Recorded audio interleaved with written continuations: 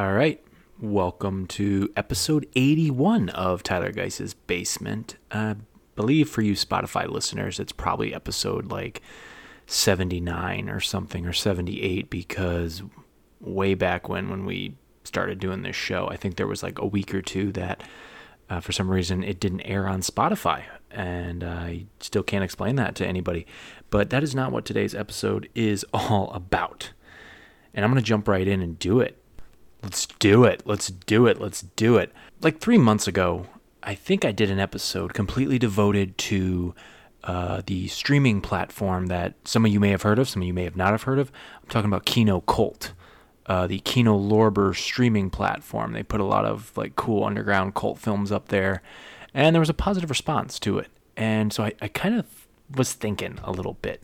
I was doing some thinking of kind of the streaming platforms that are out there that nobody's really giving a lot of attention to. Well, I don't want to say nobody, because that's kind of rude, that's wrong, disrespectful, because obviously people are looking at these platforms and watching stuff on there. But, it's not your Netflixes, it's not your Hulus, your Disney Pluses, your HBO Maxes, your Paramount Pluses, your Peacocks, your Amazon Prime. Am I missing any of them? I don't know. There's just everybody has a streaming platform now. It used to be, just catch it next day on demand or whatnot.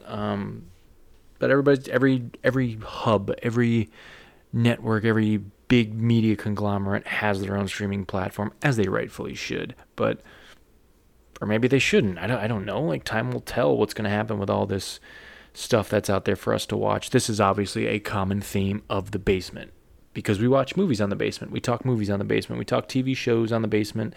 And today it's just me talking about it. But back to what I was kind of getting at here. So with that Kino Cult episode, there was a pretty positive response. I guess I turned some viewers onto it who kind of like their underground weird shit. And like me, of course I do. And I think I was listening to, good God, I don't even know what podcast it was anymore. But someone mentioned a streaming platform called Midnight Pulp. Now, Midnight Pulp, I think, is free to anyone, but you can sign up for like an upgrade for stuff that, you can't get for the free, for when you use it for free. And I also think it's ad-based, so when you sign up for free, you get the ads, and I think maybe when you upgrade, I think it's ad-free. I'm not sure about that. Don't hold me to that. But I heard about Midnight Pulp a while back. And just the name alone kind of was like, ooh, what the fuck is that? And I looked into it, and it was like a free download for the app on my phone. There's obviously you can get the streaming platform as well on your TV. And actually, I have two TVs in my house. I have the one in the living room for everybody, and the one upstairs in our loft that is a Samsung Smart TV that I try to kind of direct any guests we have to staying up there and watching TV, so nobody's just congregating in my living room for 12 hours. Anyway, moving on. There's, I guess, like a channel, like Midnight Pulp has a channel on this smart TV, which I thought was kind of cool. And there's just a lot of cool movies on there. Today, what I'm getting at here is I'm actually going to be talking about two streaming services, but they're kind of under the same umbrella. Midnight Pulp is one of them. The other one is a streaming platform called Retro Crush, which I'm an anime guy, as you know. I love retro anime. I love throwback, like late 70s, 80s, throughout the 90s anime. Like, that's kind of my bag. I'm not hating on the new anime, but it just doesn't really, unless it's Studio Ghibli or Studio Ghibli, as I think we call it. Hopefully listeners get the reference to that joke from a few weeks ago. Anybody? Unless it's that or like Attack on Titan, like, I don't know, it's hard for me to kind of get down with it. I know there's some cool modern contemporary animes out there, but I love the retro anime, and Retro Crush is all anime from that era. And it, just like Midnight Pulp, it's free, unless you want to upgrade. But the thing what I'm getting at here with these two streaming platforms, even if you don't upgrade, and I know maybe somebody who works there might be listening to this, maybe not, you're still getting a lot of stuff for free, is what I'm kind of getting at here. Like a lot of stuff you can plow through. Now, like I had just mentioned, Retro Crush and Midnight Pulp are under the same umbrella. I think they're owned by the same company called Digital Media Rights. I believe they're. I'm just looking at some stuff here, some stuff I wrote down. I think they're based in New York City, but they just kind of acquired these like different streaming platforms, and they own a few different ones. A lot of their target audience seems very Asian. There's one called Asian Crush, which again I think is an anime thing. A couple other ones that I think they're trying to appeal to overseas crowds and whatnot. And but Midnight Pulp and Retro Crush are under the Digital Media Rights umbrella. Like you'll see their logo a lot on these streaming platforms. So yeah, so like you can log into Midnight Pulp and you'll see like also what's playing on Retro Crush if you want to switch over to that app if you're looking at on your phone or something. I don't want to get too technical here because I'm not actually here to talk about the technicality of these streaming platforms. I'm here to talk about like the cool movies and TV shows even you can find on them that you're not going to find on your Netflixes, you're not going to find on your Hulus, your Disney Pluses, your Paramount Pluses, your HBO Maxes, your Peacocks, your Amazon Primes. Did I say them all again? I can't remember. I feel like those are the major players. So it's good to kind of have these two, like, multiple ones. There's other small streaming platforms here and there, but like these two ones just really were my bag. So let me just start one by one here. So let me just say here on today's show, I have been watching a lot of stuff on these streaming platforms. And may I add, nobody from Digital Media Rights is paying me to say this. Don't get me wrong. I'm going to tweet at them once this episode drops. And I'll see if, I don't know, they send me some free shit. But yeah, I'm not paid at all. I just discovered it and was a fan of the films and TV shows that they've been curating and putting on their platform. And I wanted to come on the show today and pretty much give my favorite three I've been watching on Midnight Pulp. And maybe it shouldn't even be my favorites. It's just kind of recent ones I wanted to maybe talk about to maybe turn audiences onto it. And I also want to do three from Retro Crush. So I'm going to be blabbering a lot here, but I'll try not to blabber too much. But anyway, before I get going, I'm going to start with Midnight Pulp here. And I think the vibe of Midnight Pulp is just kind of midnight movies. Stuff that, you just don't see everywhere. They switch their stuff up. There's a lot of you see a lot of these like weird, obscure, like you can tell like straight to DVD action films that are kind of my bag. But then I think, they pull in a lot of stuff from Asian cinema and whatnot, and some classics even. Like right now they have a sci-fi fantasy section and they have a lot of the like original Godzilla films from the 60s and 70s on there.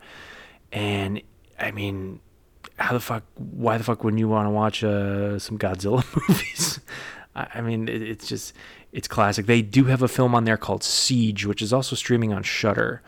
And this is such a fun little B-movie exploitation film that was filmed in Canada in the 1980s. It has a really crazy plot that honestly, like, a lot of people could probably identify with today. Well, let me just say the plot. It's about a local group of right-wing vigilantes who go to a underground gay bar and they massacre the patrons. But there's a survivor of this who seeks residence at a apartment, and then it kind of turns into a siege film where the residents in the apartment are now like in a shooting match at their apartment complex with these right-wing vigilante guys outside. So it's got like kind of this maybe tongue-in-cheek kind of plot, but the payoff on this and to see the villains really get their ass handed to them is a lot of fun. That's just one thing. And just scrolling through some more stuff, obviously they have films like The Stepfather from the 1980s, kind of a fun domesticated horror thriller was remade a few times, I think. I don't know, I think it was only remade once. Iconic drive-in grindhouse horror film Pieces is on there. Highlander is on there. Also, another cool thing that they've been noticing lately, and I'm going to talk about one in a little bit, they've been throwing a lot of those like 70s and 80s sci-fi action exploitation films that supposedly takes place in the future that are produced in Italy. Things like Strike Commando 2. And I say that not even knowing if there's a Strike Commando 1. I don't know, but those sci-fi exploitation Italian films are just like really fucking cool, actually. Reason being is because they have like really awesome cover art, but the movie never does it justice. I feel I just kind of feel like you don't really get what you paid for, or whatever. You don't really get what you think you're going into when you watch films like that. Another one is Endgame, which is a lot of fun, and I'm gonna stop right there on that kind of genre because I'm gonna talk about one in a minute because I watched it and it's like one of my favorites of that subgenre. They have the great, really fun female prisoner films, Female Prisoner 701, Scorpion, Female Prisoner, The Jailhouse. Those are kind of cool little underground Asian films. You got kind of classics of the Italian giallo, like Dario Argento's Deep Red is on there, Blood and Black Lace is on there. Those are obviously really visually striking films. Two of my favorite films, and there's one's a sequel of the other, from Asian kung fu cinema, and these are just like, it's just a beautiful film. The Bride with White Hair and The Bride with White Hair 2 is on there. What the fuck else do we got going on here? There's an exploitation section, Doctor of Doom. They have a lot of like old exploitation films from like the 40s and 50s and even far back as like the 1930s in there as well. Robot Ninja in there. Golden Temple Amazons, which I believe is another one of those crazy Italian films. There's just, like I said, the name Midnight Pulp. Like, you should be able to break that down and kind of know what you're getting out of this streaming platform. And like with the kind of movies you're going to get kind of a lot of midnight movies that aren't bad films, but they have a quality about them that, they're not really meant for mainstream audiences, but people can still really get into them. And I think, this is a streaming platform that knows who they're marketing towards with something called Midnight Pulp. So, with that being said, I picked 3 films off of this streaming platform that I just kind of wanted to blabber about and maybe see if I can turn you on to it. Because, like I said, you can just sign up for free for them. First up on my list here today is a film called Gorgo. Now, Gorgo is 76 minutes in length, and it was produced in England, although the actors are American, but it's a UK production, and released in 1961. And let me just say up front, this movie is probably one of the more well-known Godzilla ripoffs of all time. I mean, the name almost even is kind of Godzilla-esque. They try to maybe have the monster look like Godzilla a little bit, but not too much. They give him kind of like a very demonic look as well, I felt. But I'd always heard about this movie, and I stumbled across it. I think it's on a few other like streaming platforms. I think it's on Tubi right now also, if you happen to want to check it out over there. But this takes place in the United Kingdom. This takes place in London for the most part. Beginning of the film actually supposedly takes place off the coast of Ireland. Plot of this movie is a group of sailors are salvaging treasure off the coast of Ireland, actually. And I think they're looking for something off like a sinking ship. And a volcano erupts. Now, I haven't been to Ireland. I have plans. I almost went to Ireland and then coronavirus happened. But I do have plans to maybe visit Ireland next year. Maybe. We'll see how it goes. But I didn't know there were volcanoes in Ireland. Or I could be wrong. It's been about a month since I've seen this. I don't know if the volcano was like one of those underwater volcano things. But the volcano eruption has supposedly awoken something, a giant sea creature. Now, this batch of sailors find a way to basically wrangle up this sea creature and tie it down to, a flatbed ship. I mean, it's a big sea creature. What I mean by sea creature is this thing basically kind of looks like Godzilla, but it's not I mean, everybody knows the kind of iconic image of Godzilla, even from the older films in Japan to anything up to Godzilla King of the Monsters from a couple of years ago. But this kind of has like I said, like kind of just like a different feel to it. Looks like it came from the depths of hell, but it's also just a guy in a suit. I mean, you know how these films were made, special effects wise, back in the 1950s and 1960s. But back to the plot, they capture this sea creature, bring it to London, and, you know, scientists begin to examine it. They give it the name Gorgo, but then they also learn that Gorgo, this giant creature, is actually a child, they discover. So therefore, now comes the problem of its mother is probably out there looking for it, and its mother finds its way to England and tracks it down and attacks the city of London. So then it kind of turns into what we see in the Godzilla films, where Godzilla attacks, you know, Tokyo and whatnot. And I am going to go a little spoilery here because we see these in these giant monster movies. You kind of wonder, like, oh, are they gonna kill the monster or something? No. Mama Gorgo and Gorgo, whatever we want to call them, end up walking back into the sea just fine after they've demolished the city of London, and roll the credits. Now, look, this isn't the greatest monster film in the world, but I think people know it really well because it kind of was that, like, you know, American, UK, whatever we want to call it. It's like joint production, kind of ripping off Godzilla, and, you know, the success of that film franchise kicking off. And people wanted to, you know, make your ripoffs. I mean, the ultimate compliment in the film industry is imitation. And everybody wanted to make a giant monster movie in the 1950s and 1960s because they became such a cash machine because of something like Godzilla. So Gorgo was kind of a thing really close to that. The film's fun. It's pretty fun. It's entertaining. But it's one of those movies where, I mean, I watch it now, older, like I'm sure if I saw this as a kid, it'd be like, whoa, giant sea monster, oh no, run for the hills. And honestly, the characters, the human beings in it, the people are absolutely horrible. Let me just capture a giant sea creature. There's nothing really motivated behind why they want to capture this sea creature. It's just, you know, kind of stuff rehashed again. But I just thought these characters were just awful and rude. Why fucking capture a giant sea creature?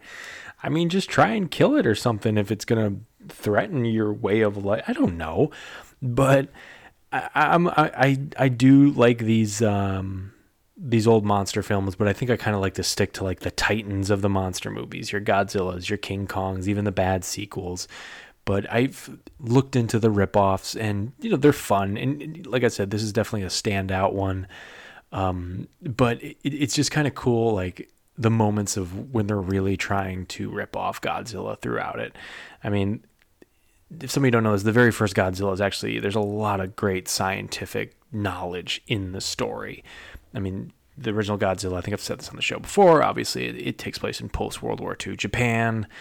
And so there's all this kind of study of, you know, aftermaths of nuclear war and stuff. And Gorgo tries to do that. It tries to get scientific, but really in the end, all you want to do is see a giant monster attack London and have people run for the hills.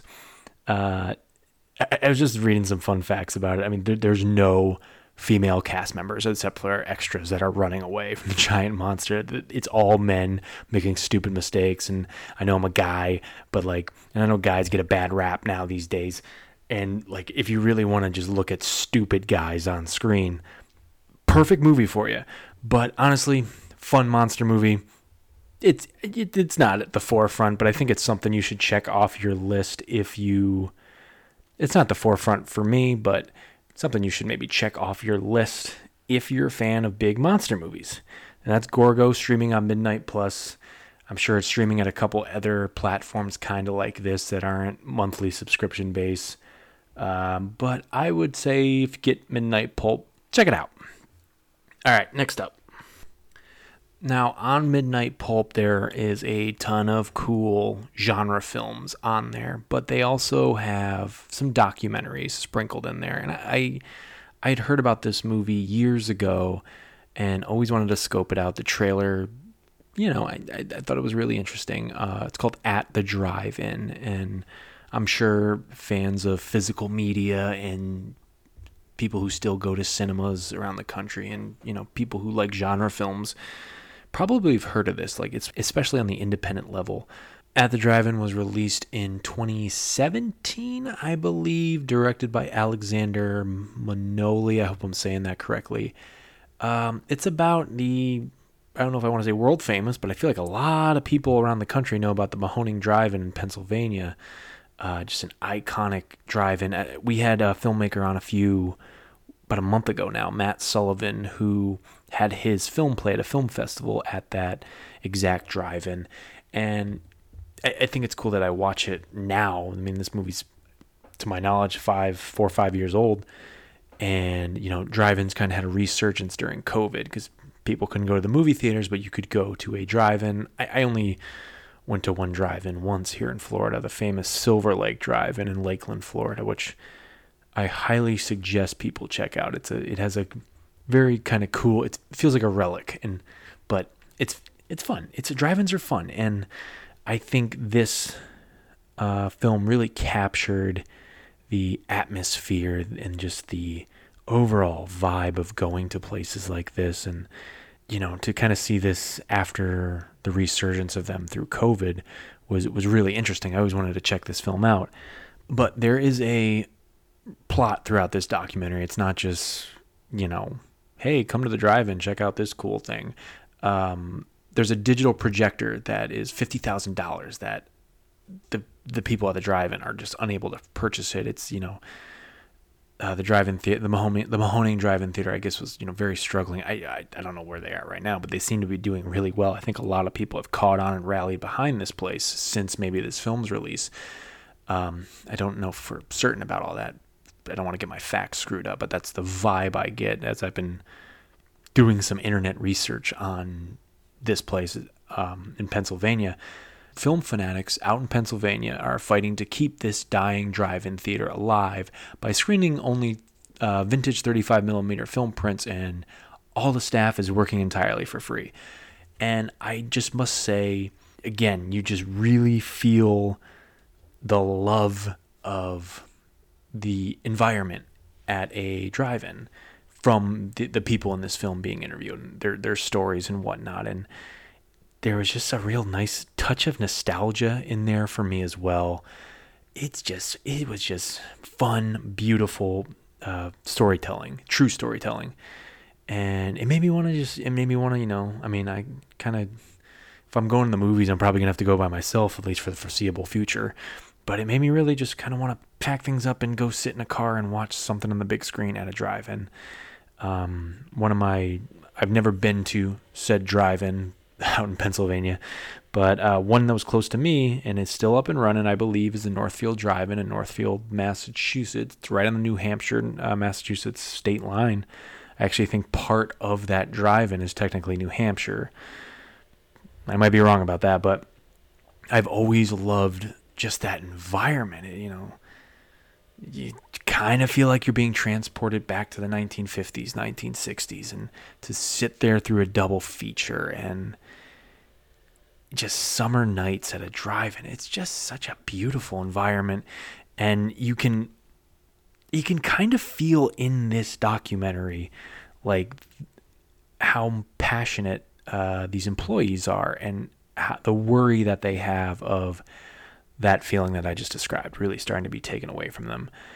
So I highly recommend it. I recommend it more than Gorgo.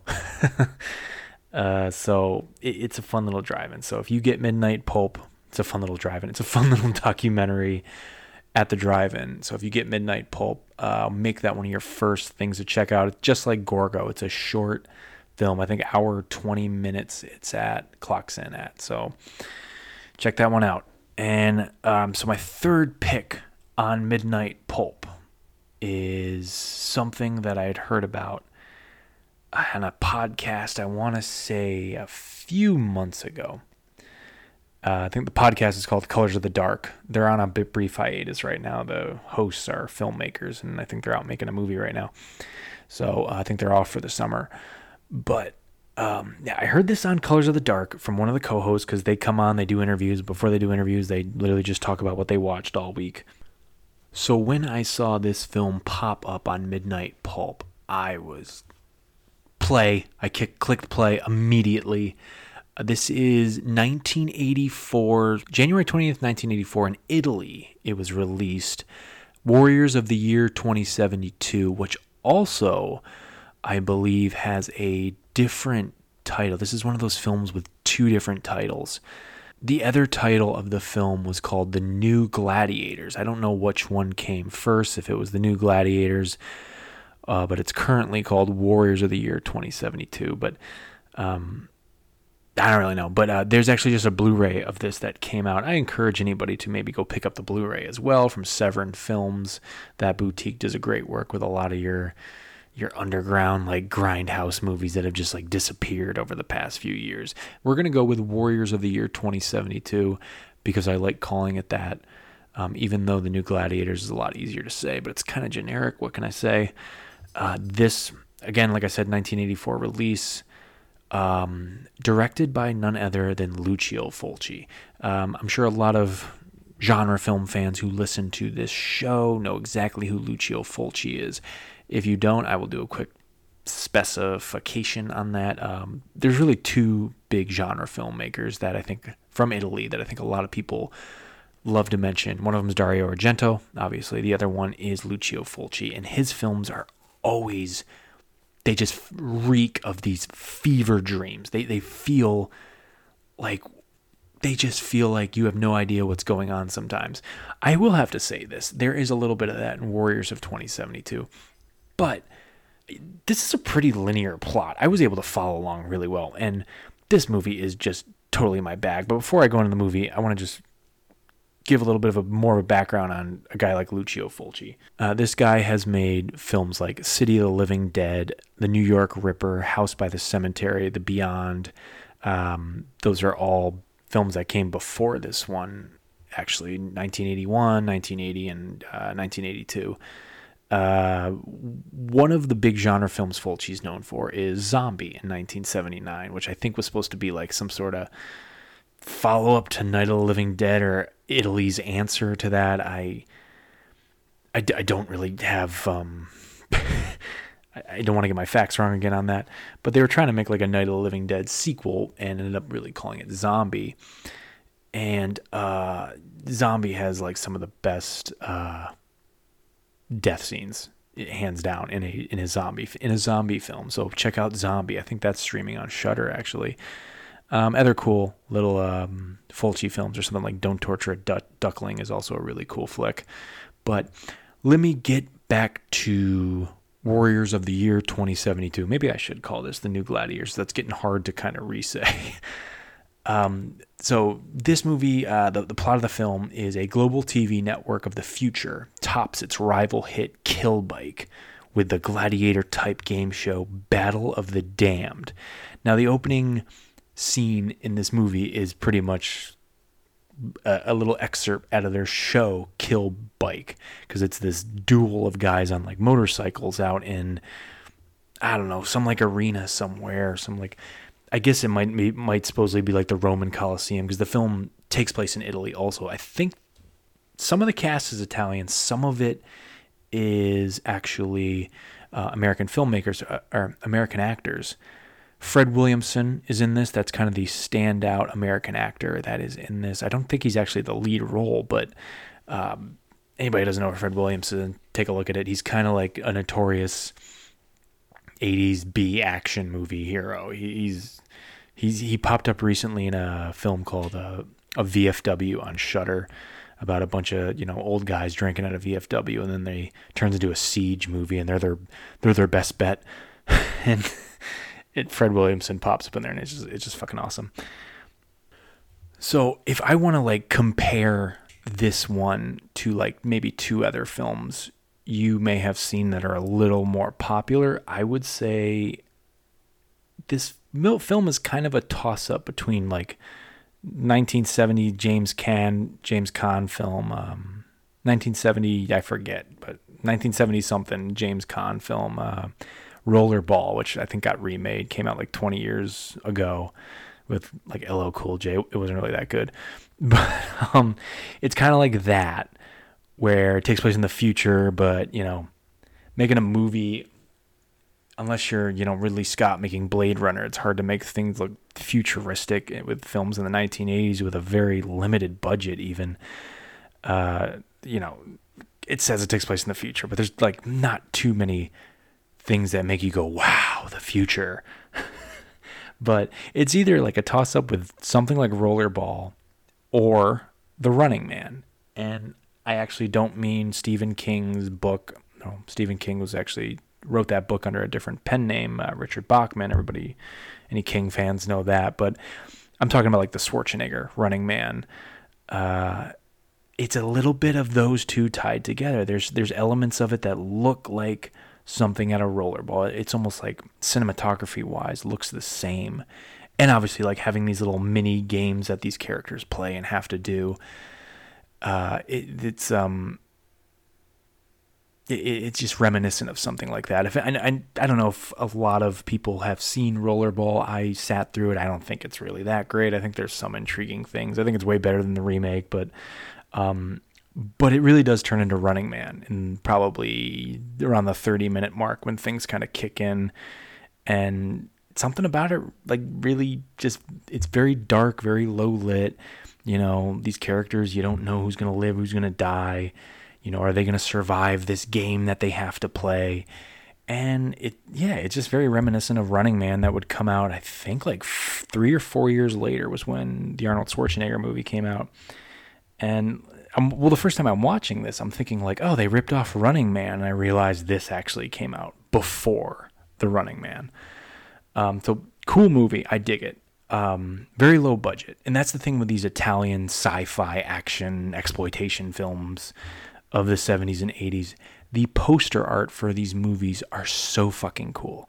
They're just, I want every movie like this. I want the movie poster on the wall in my room or in my office. They're just, they're so fucking cool. But you're not really getting that vibe in the movie. Like, it's one of those things, it's one of those cheap films where the poster is better than the movie. So I think with movies like this, you have to know that going in, like how badass these movie posters look. The movie might not be as good, but I think the movie's really fun. If you're a Fulci fan, I think it's a cool thing to check out, because I don't think a lot of people know that Lucio Fulci directed something like this. And, you know, I don't think it's really up front in his filmography. People kind of forgot about this. I think he was a director for hire on this. I don't think he was a writer. I could be wrong about that.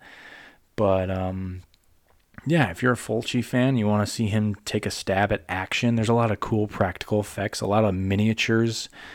There's this cool scene, I think in like the first 10 minutes, of like a helicopter supposedly flying around, but you're seeing it from the perspective of the helicopter, and it's flying around Rome at night, and it's clearly a miniature of the city of Rome and like the Roman Colosseum. But I don't know. I think it's still cool. And I think it's just a fun movie if you're into those kind of low budget films that are still trying to have like some cool action in it. So that is Warriors of 2072 or The New Gladiators, whatever the hell you want to call it.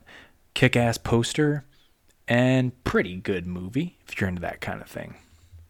So, like I said, I was covering 2 streaming platforms here today. That's Midnight Pulp. Those are 3 films off of Midnight Pulp. I'm just going to give you some honorable mentions that maybe just I didn't want to spend too much time harping on. I know I kind of just did 5 minutes each on these, but I have another streaming service I'd like to talk about. But another cool thing that's streaming on there is there's a lot of cool, like, you know, again, like 60s and 70s horror films that are kind of weird and trippy, but they got cool posters, like Swamp of the Ravens, House on Straw Hill. Pieces is on there. I think I talked about Pieces at the top of the show. I already kind of forgot. But Pieces is one of the biggest like grindhouse horror films of all time. They just did a Blu-ray release about that. Highlander, the original Highlander, there can only be one, is streaming on Midnight Pulp. The Quiet Earth, I should have maybe put this on my top 3, but I'm just going to mention it. The Quiet Earth is a great sci-fi film from the 80s out of the UK. That is such a fun movie. That's one of those films I like to revisit from time to time. Another one before I move on here is none other than The VelociPastor. That is as crazy of a movie as that title sounds. I'll give you the plot of The VelociPastor in case you're like, what the fuck? After losing his parents, a priest travels to China where he inherits a mysterious ability that allows him to turn into a dinosaur. At first horrified by his new power, a prostitute convinces him to use it to fight crime and ninjas. Come on, man. You have got to be down with that kind of movie. That sounds like that is a 71-minute fun fest. It sounds like came out in 2019. There's a lot of internet chatter about The VelociPastor, and people were like, "What the fuck is this?" And I was just like, "Yo, where can I see this?" Well, you can see it on Midnight Pulp. They are not paying me to check it out, but I found it, by accident, and I think it's a cool streaming service.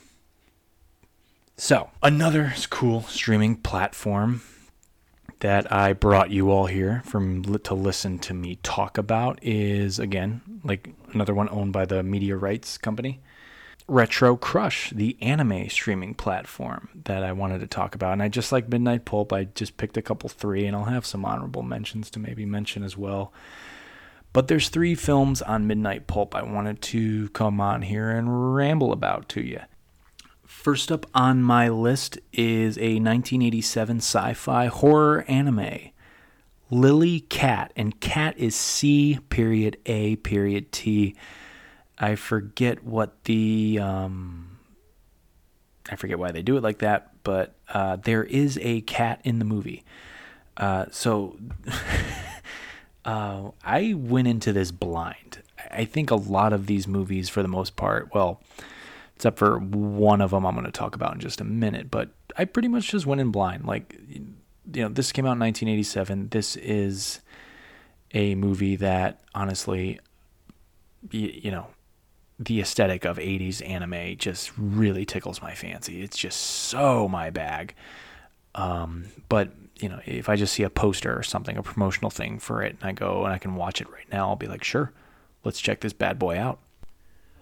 So the plot of Lily Cat is the crew of an interplanetary spaceship fights for survival after an alien force takes control of their craft.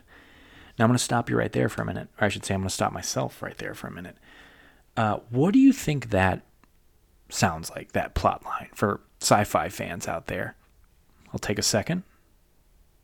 It sounds like Alien, doesn't it?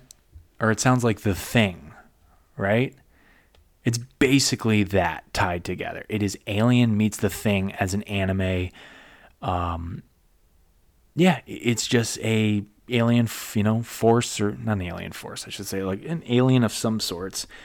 I think what it actually starts as, it infects like a cat. And the cat doesn't really die. Just for any of you animal fans out there, I could be wrong. I don't know. This was one of the first films I watched like a couple months ago, and I wanted to talk about it for this episode. But I don't remember if the cat dies or not. Or maybe the cat does die, but it's a cartoon. You can get over it. And if you can't, well, I'm sorry. Actually, no, I don't know. But basically, I think the cat like bites someone else or something happens, and like the crew starts getting infected one by one, and they turn into these like alien creatures, and then they have to kill off all the crew members and everything. And so it's basically The Thing. It's The Thing meets Alien. If you're into that kind of stuff, it's fun to watch. It's a cool anime of that era, and it's a short and sweet film as well, hour and 20 minutes. Obviously knowing how Alien or The Thing goes, you can kind of predict what's kind of coming up every now and then throughout the film. So there's that thing you kind of got to deal with, but I don't know, if you want to turn your brain off and just enjoy anime of that era, I would say give it a shot. Give it a shot, especially, there's nothing really more I can say about this. It's about a cat that turns into an alien and fucks up a crew on a spaceship. And that to me was just an interesting selling point. So Lily Cat. I thought it was Lily the Cat, but it's Lily Cat, C.A.T. I don't know what that's an abbreviation for. I don't know, maybe it's doesn't have something to do with the ship. I'm thinking out loud right here on the air.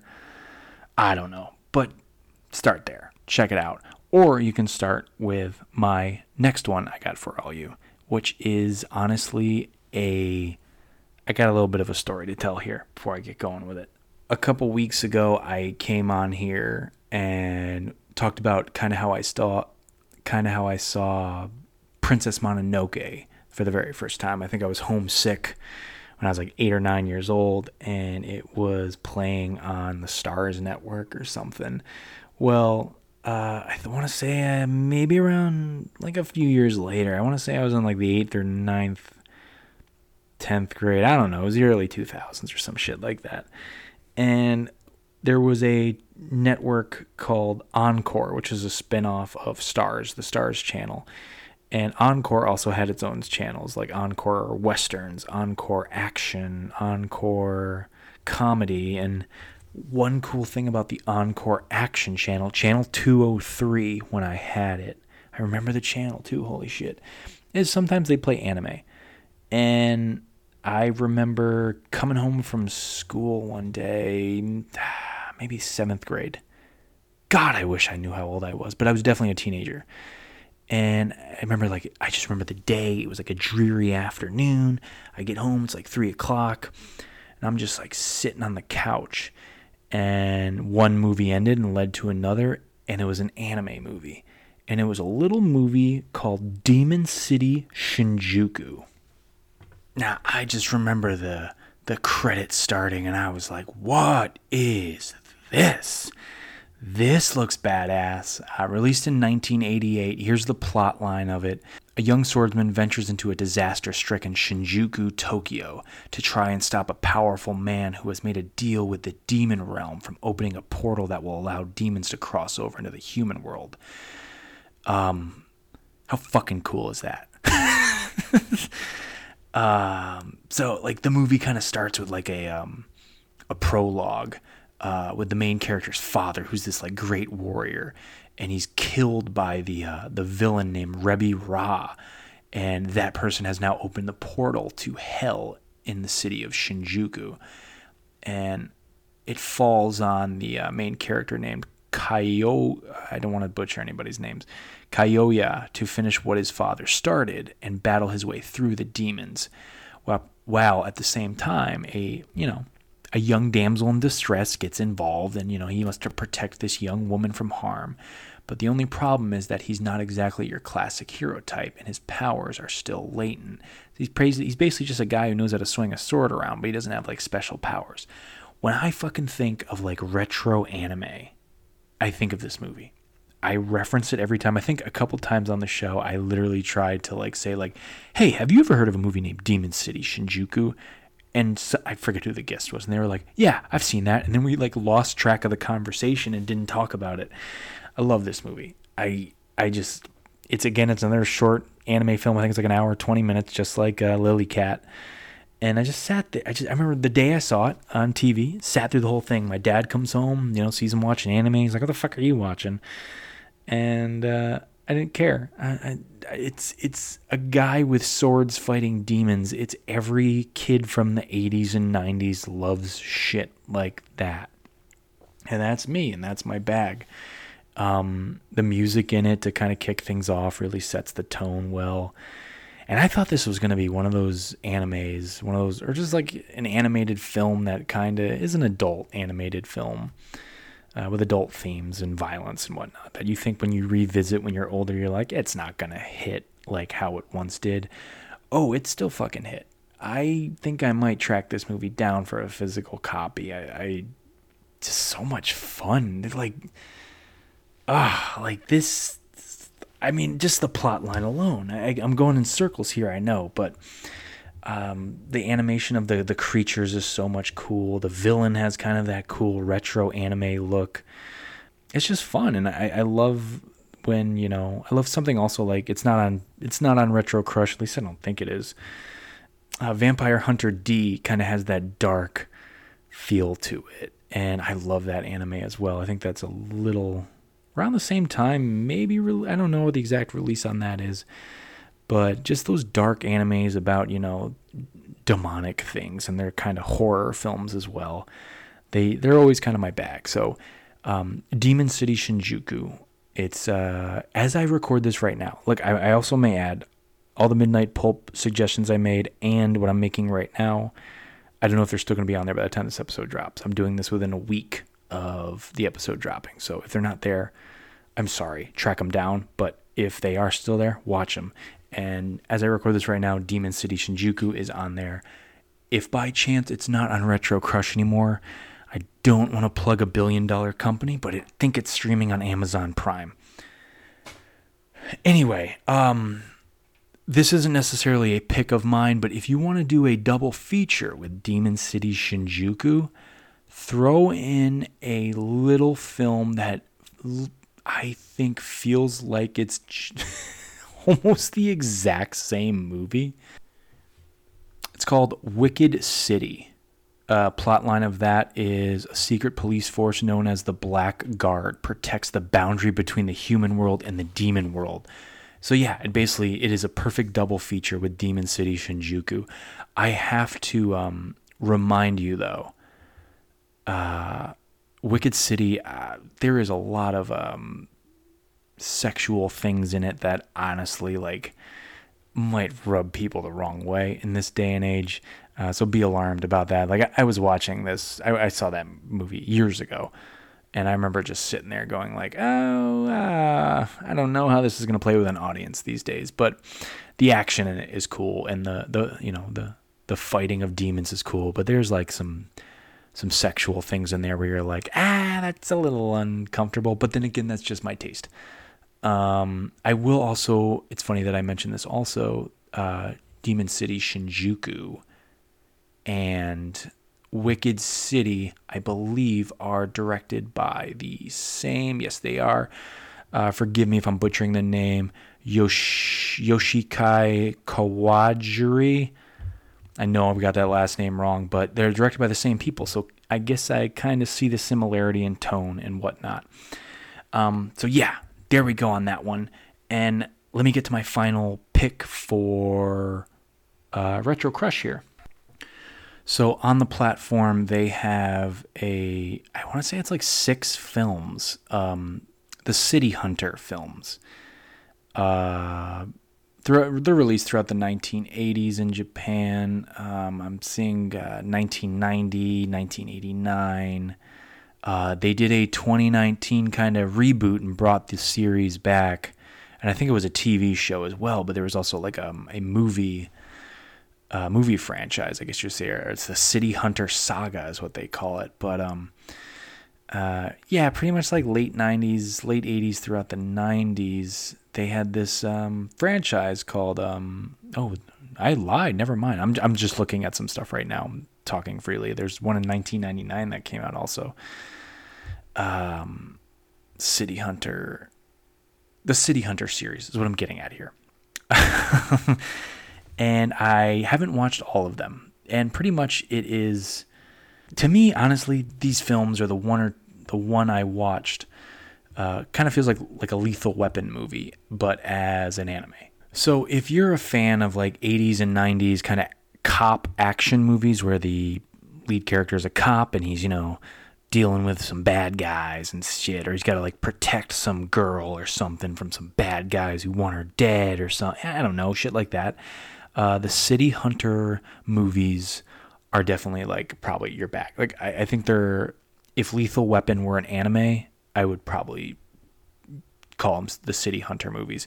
I only watched a few of them. Only one of them I'm going to talk about real quick is City Hunter 357 Magnum. Plot of that is a beautiful pianist comes to Tokyo for a charity concert, and City Hunter is there. But music isn't the forte. He wants lessons in the language of love. Desperation becomes a word of the day as the bodies start dropping. So basically, he falls in love with some musician that, comes in, performs, and then there's like an assassination attempt on her. Or I think it's like on her, but then they like kill her father or something, and he's got to like have her protected and whatnot, and he falls in love with her. And like, he's got like a team of guys and girls around him as well. And, they're kind of like his sidekicks. And I mean, that's really it. And there's like a lot of cool gunfights, chases, all that fun shit you see in kind of like, cop action movies of the 80s and 90s. And it's translated well into Japanese animation. There are a few other ones in the saga as well, which I'll mention right now. City Hunter, Bay City Wars. That's literally only a 45-minute movie. City Hunter Private Eyes, which was that 2019 reboot that they did to the franchise, a new one, and a couple other ones here. City Hunter Death of Rio Sabia, if I'm saying that right. City Hunter $1 Million Conspiracy, and one other. Holy shit, there's more than I thought there were.